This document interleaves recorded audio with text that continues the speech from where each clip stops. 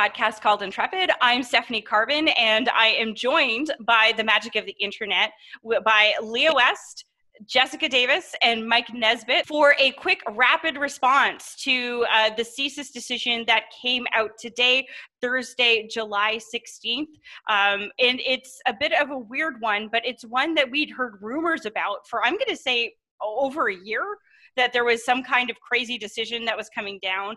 And so it's out now, and I thought it would be useful for us to maybe just take a quick first impression. And to be clear to our listeners, these are our first impressions of what's come out of the court today. And I'm sure we'll be doing more of a detailed analysis later because this isn't the only decision. There's actually been a number of decisions that have come out. So we're going to have another trial court podcast thing. That's how we party here in the pandemic future. It's great. So anyways, thanks guys for coming on. Thanks. Thank you. Thank you. So I'm going to be dead honest with you. It's been a crazy day. We also had news out of the CSE, and I've been kind of focusing on Russia hacking us. So can you please do us the honor, let's say Leah, for explaining what happened? What is this decision? I'm going to caveat what I say here today by the fact that I was a lawyer with the National Security Litigation and Advisory Group during the period of time where this case, where the facts at issue in this case arise. So that should be made aware to everyone who is listening. Essentially, this decision arrives from a CSIS warrant application. CSIS went to the federal court asking for authority to use an intrusive investigative technique to investigate foreign fighters. And when they did that, one of the judges, Justice Noel, started asking some questions. Fast forward, and ultimately what we see here is that CSIS had engaged in what, if you or I, Stephanie, did it, would be unlawful activity, and in the sense that they provided funding to individuals who were likely, I'm guessing, associated with terrorism. We don't know for sure, and I'm sure Jess will jump in after and talk about that, that could have violated criminal code provisions around terrorism financing. And that action got CSIS information, and CSIS used that information in its warrant application before the federal court without telling the court that the information was derived from potentially unlawful activity. And that was the big deal. This decision is very long and complex, but that's the underlying issue, was whether or not CSIS could rely on information that it had obtained or was derived from unlawful activity to get a warrant application. And if not, what would happen to warrant applications that had already been issued that relied on that kind of information, and how they should move forward with information ultimately obtained from warrant applications that had relied on unlawful information. So it is a complex decision. There are a lot of questions about institutional responsibility and duty of candor that I'm sure we'll talk about, but ultimately that's the decision. And the big finding of the court was, yes, the court could, in certain instances, rely on information that had been derived from unlawful activity, but it would require the application of kind of a balancing test that we're used to seeing in the criminal law context. So in this case in particular, they actually just excised the information that was derived from the unlawful activity, and the warrants still stood. So there wasn't any actual impact on this specific warrant application. I should say it stems from 3 separate warrant applications, but it's really convoluted, and that's basically all you need to know. So yeah, I mean, convoluted here does seem to be the name of the game. Can you just quickly explain to our listeners what even an en-banc decision is?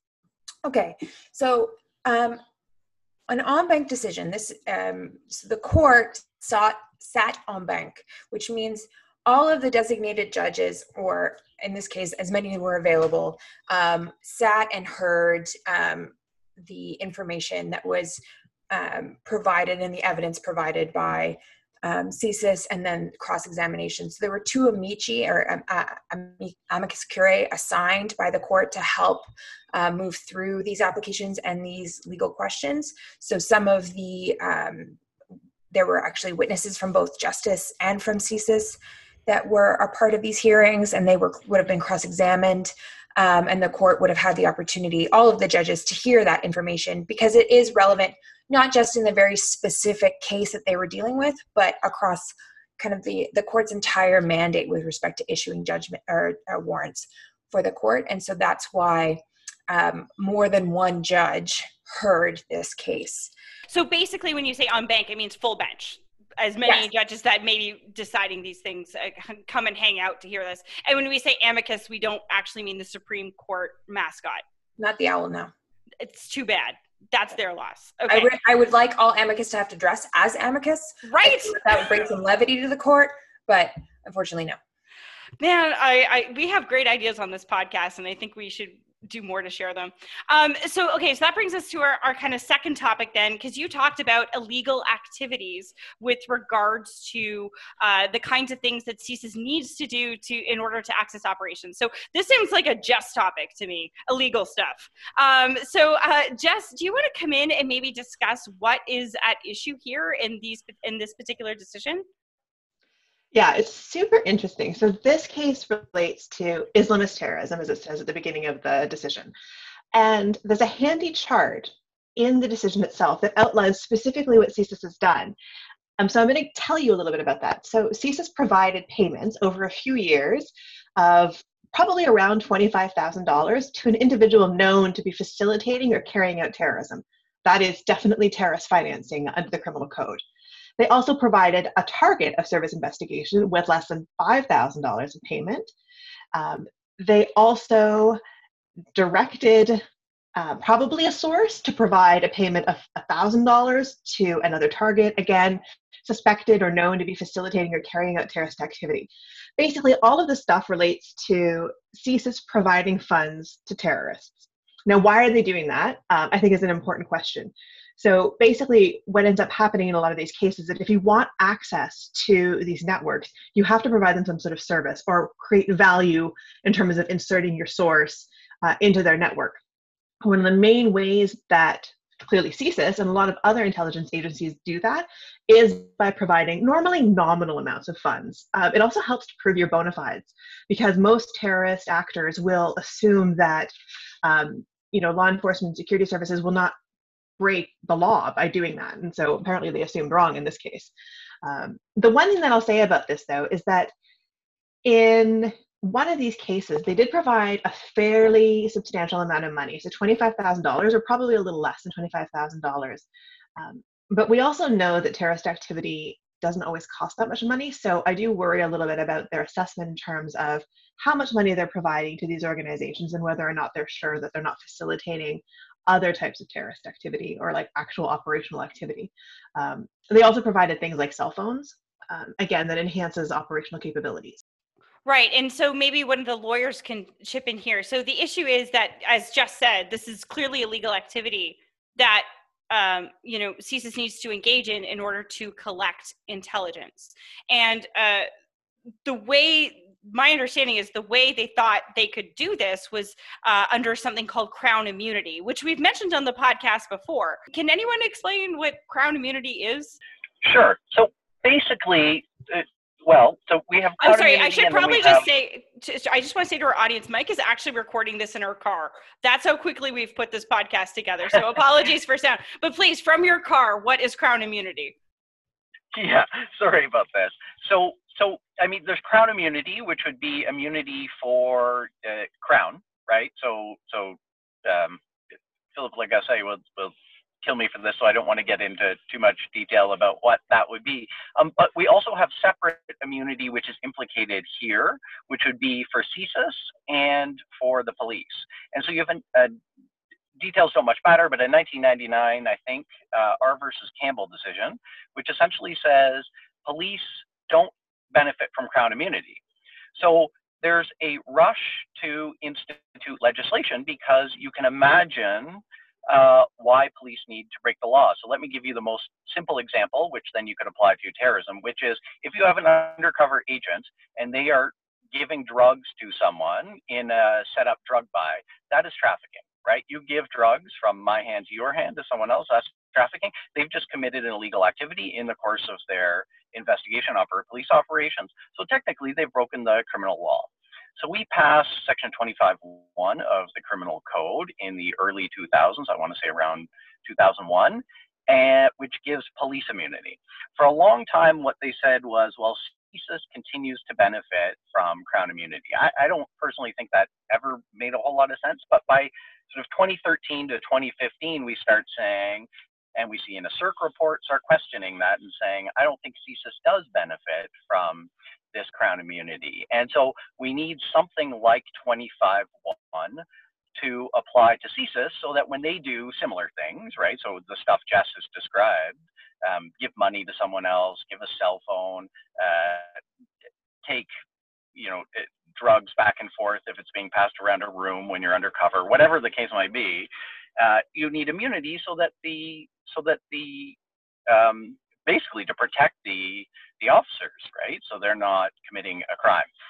So we know that I think probably we should have known that from 99, but from 2013 to 2015, and we don't pass the CSIS Act reforms until the National Security Act 2019, in June 2019. So this all takes place before that, which means all the stuff that Jess was talking about, the CSIS officers did not have immunity, or CSIS didn't have immunity. So that's why immunity, or so-called Crown immunity, even though this isn't really Crown immunity, is implicated here. So Jess, did you want to add to this? Yeah, so I just want to highlight here too that this activity wasn't always ongoing. There were actually two different pauses in this operational activity. One of them took place in 2017 while the director of CSIS at the time was waiting for a legal decision. I'm sure Mike and Leah can tell us a little bit more about that. And the second one happened in 2019. And that went on for about 6 months. So this operational activity, which is actually quite fundamental to CSIS activities, was paused for 6 months while waiting for the passage of Bill C-59. So you can imagine that if you're running a source, you're running operational activity into a terrorist network, and all of a sudden you can't give them money, you can't give them cell phones, what does that do to your credibility? What does that do to the operations? I think there was a huge risk here. Now, I also believe that CSIS would have worked through this problem and probably didn't compromise their operational activities too significantly. But it's a lot of work to have to figure out ways around this issue for something that should have really been sorted years before. Well, I'm sure that, human informants, they love it when, oh, don't worry, we just have to pass some legislation. They're very understanding of that. That's how they work. I'm a professional.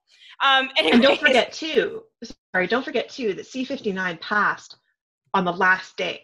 So what would have happened if it hadn't passed? This pause would have been ongoing for how long? Oh man, C-59. I love a throwback. Actually, that's a good point, because that concern has been effectively remedied by C-59. So we now have this legislation that we don't have, there's no legislative fix here that it comes out of this, because it was fixed in C-59. But Leah, did you? Yeah. So what Jessica is talking about and what Mike is talking about is about this legislative fix that law enforcement got after the decision of Camel and CSIS. That was included in part of the legislation that came forward in Bill C-59, which we call the justification scheme of the CSIS Act. And so that justification scheme says that only where CSIS is engaged in its intelligence collection mandate can it now engage in certain types of activities that would violate the law, where it's reasonable and necessary in order to do it for its mandate. You can go back and listen to, I'm sure, many episodes of this podcast that talk about the justification scheme.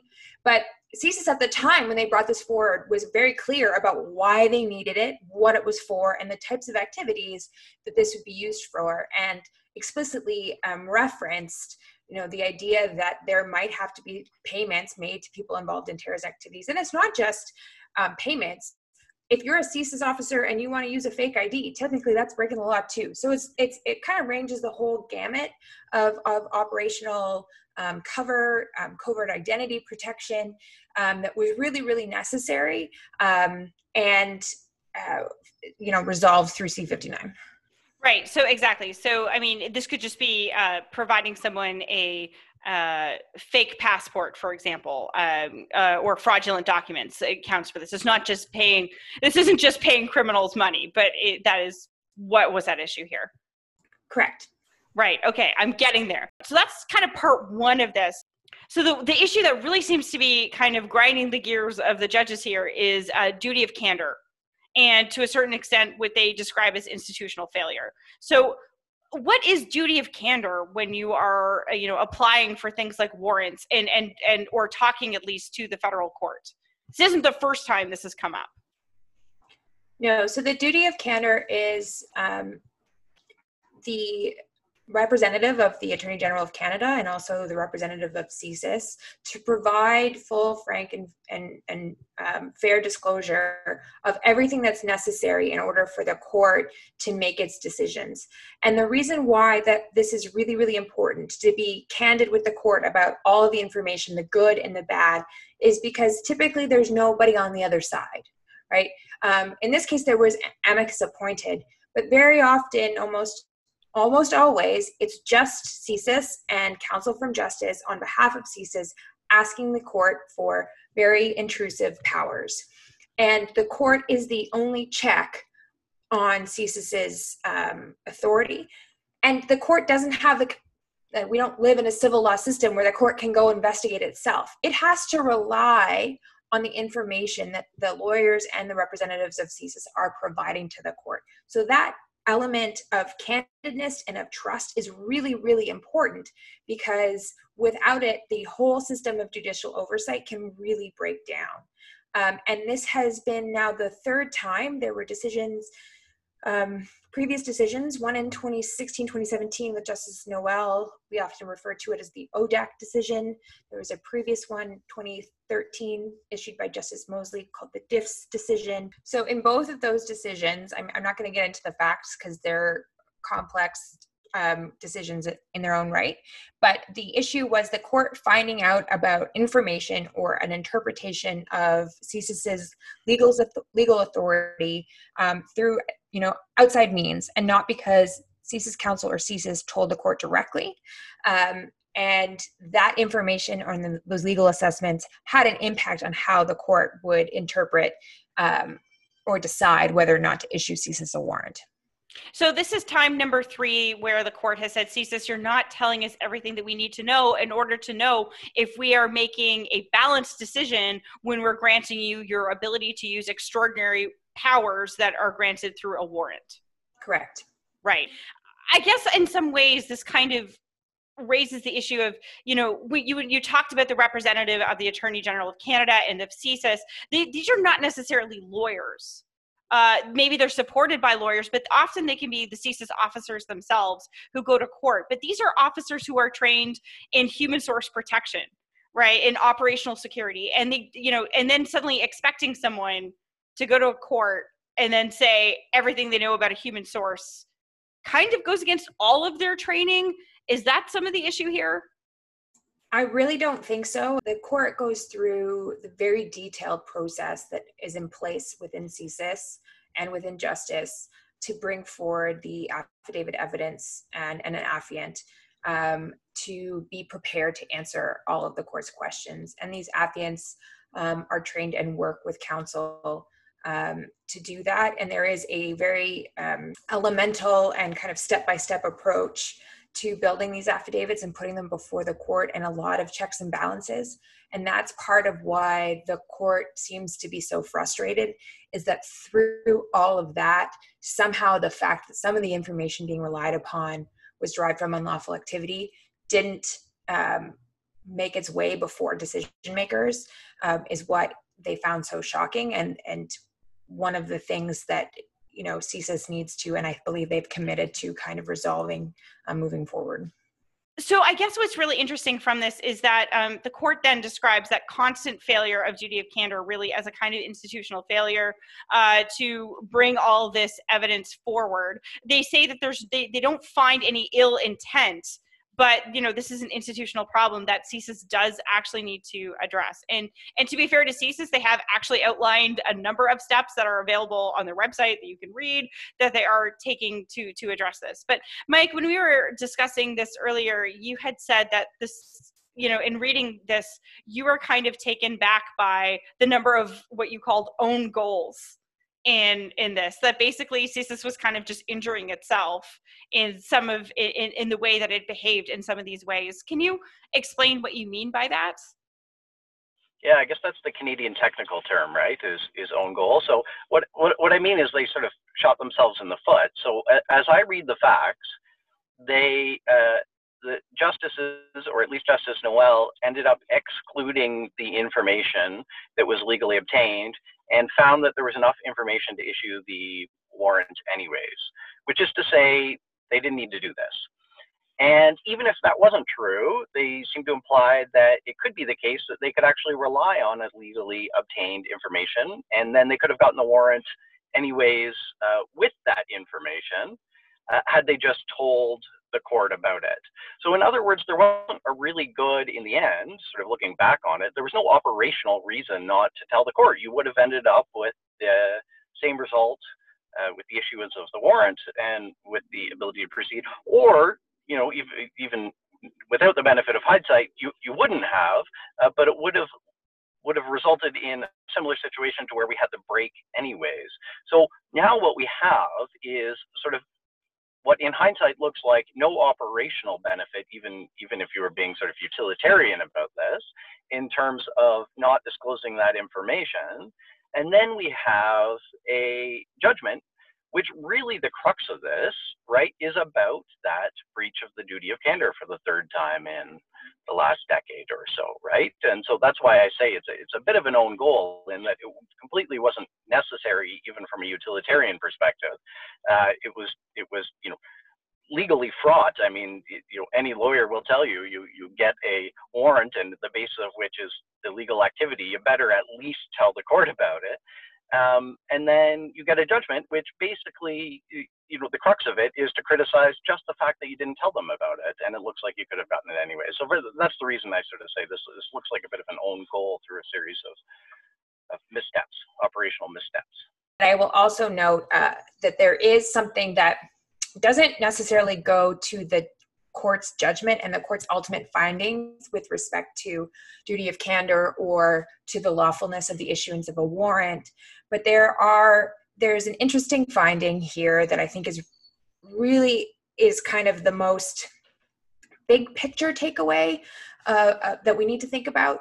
And it's that CSIS received a legal opinion that said what it was doing was not protected by Crown immunity, that its actions were unlawful, and it continued to proceed to do it anyway.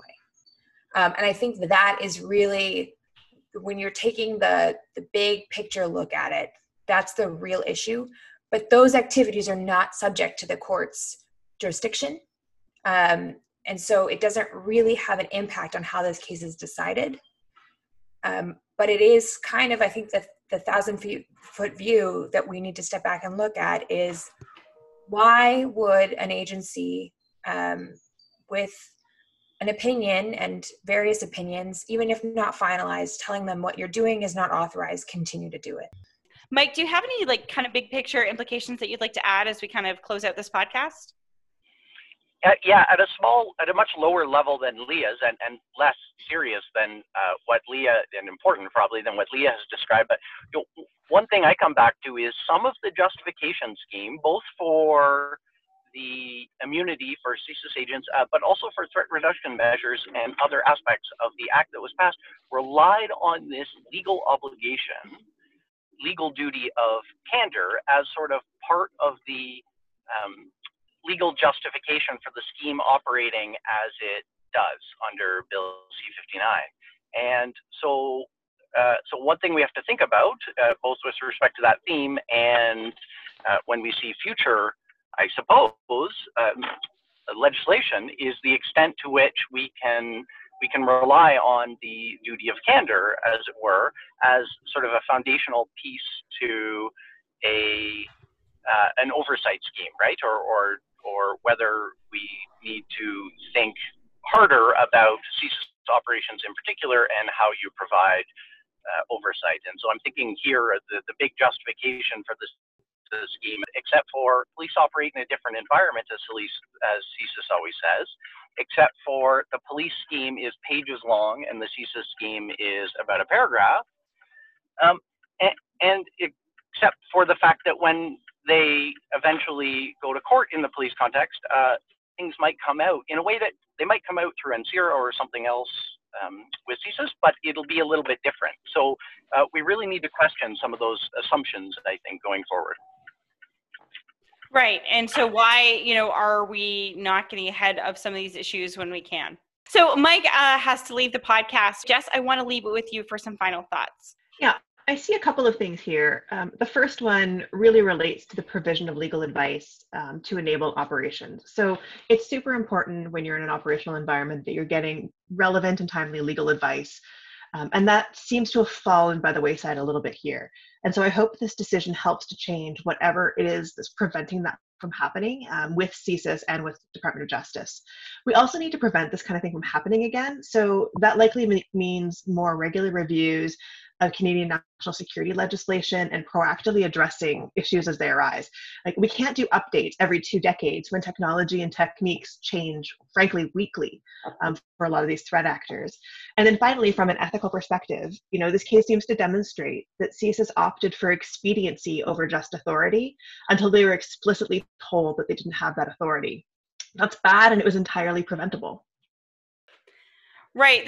So these are actually some pretty serious issues, whether it's, whether CSIS acted illegally despite being told not to, the fact that we still just aren't very good at upping our legislation when we actually need to. And just, your point about the way that both technology and the threat environment is changing. And it's not just legislative reforms, there's also perhaps internal policies and procedures. And the fact is that there's decisions here that were made that shouldn't have been made.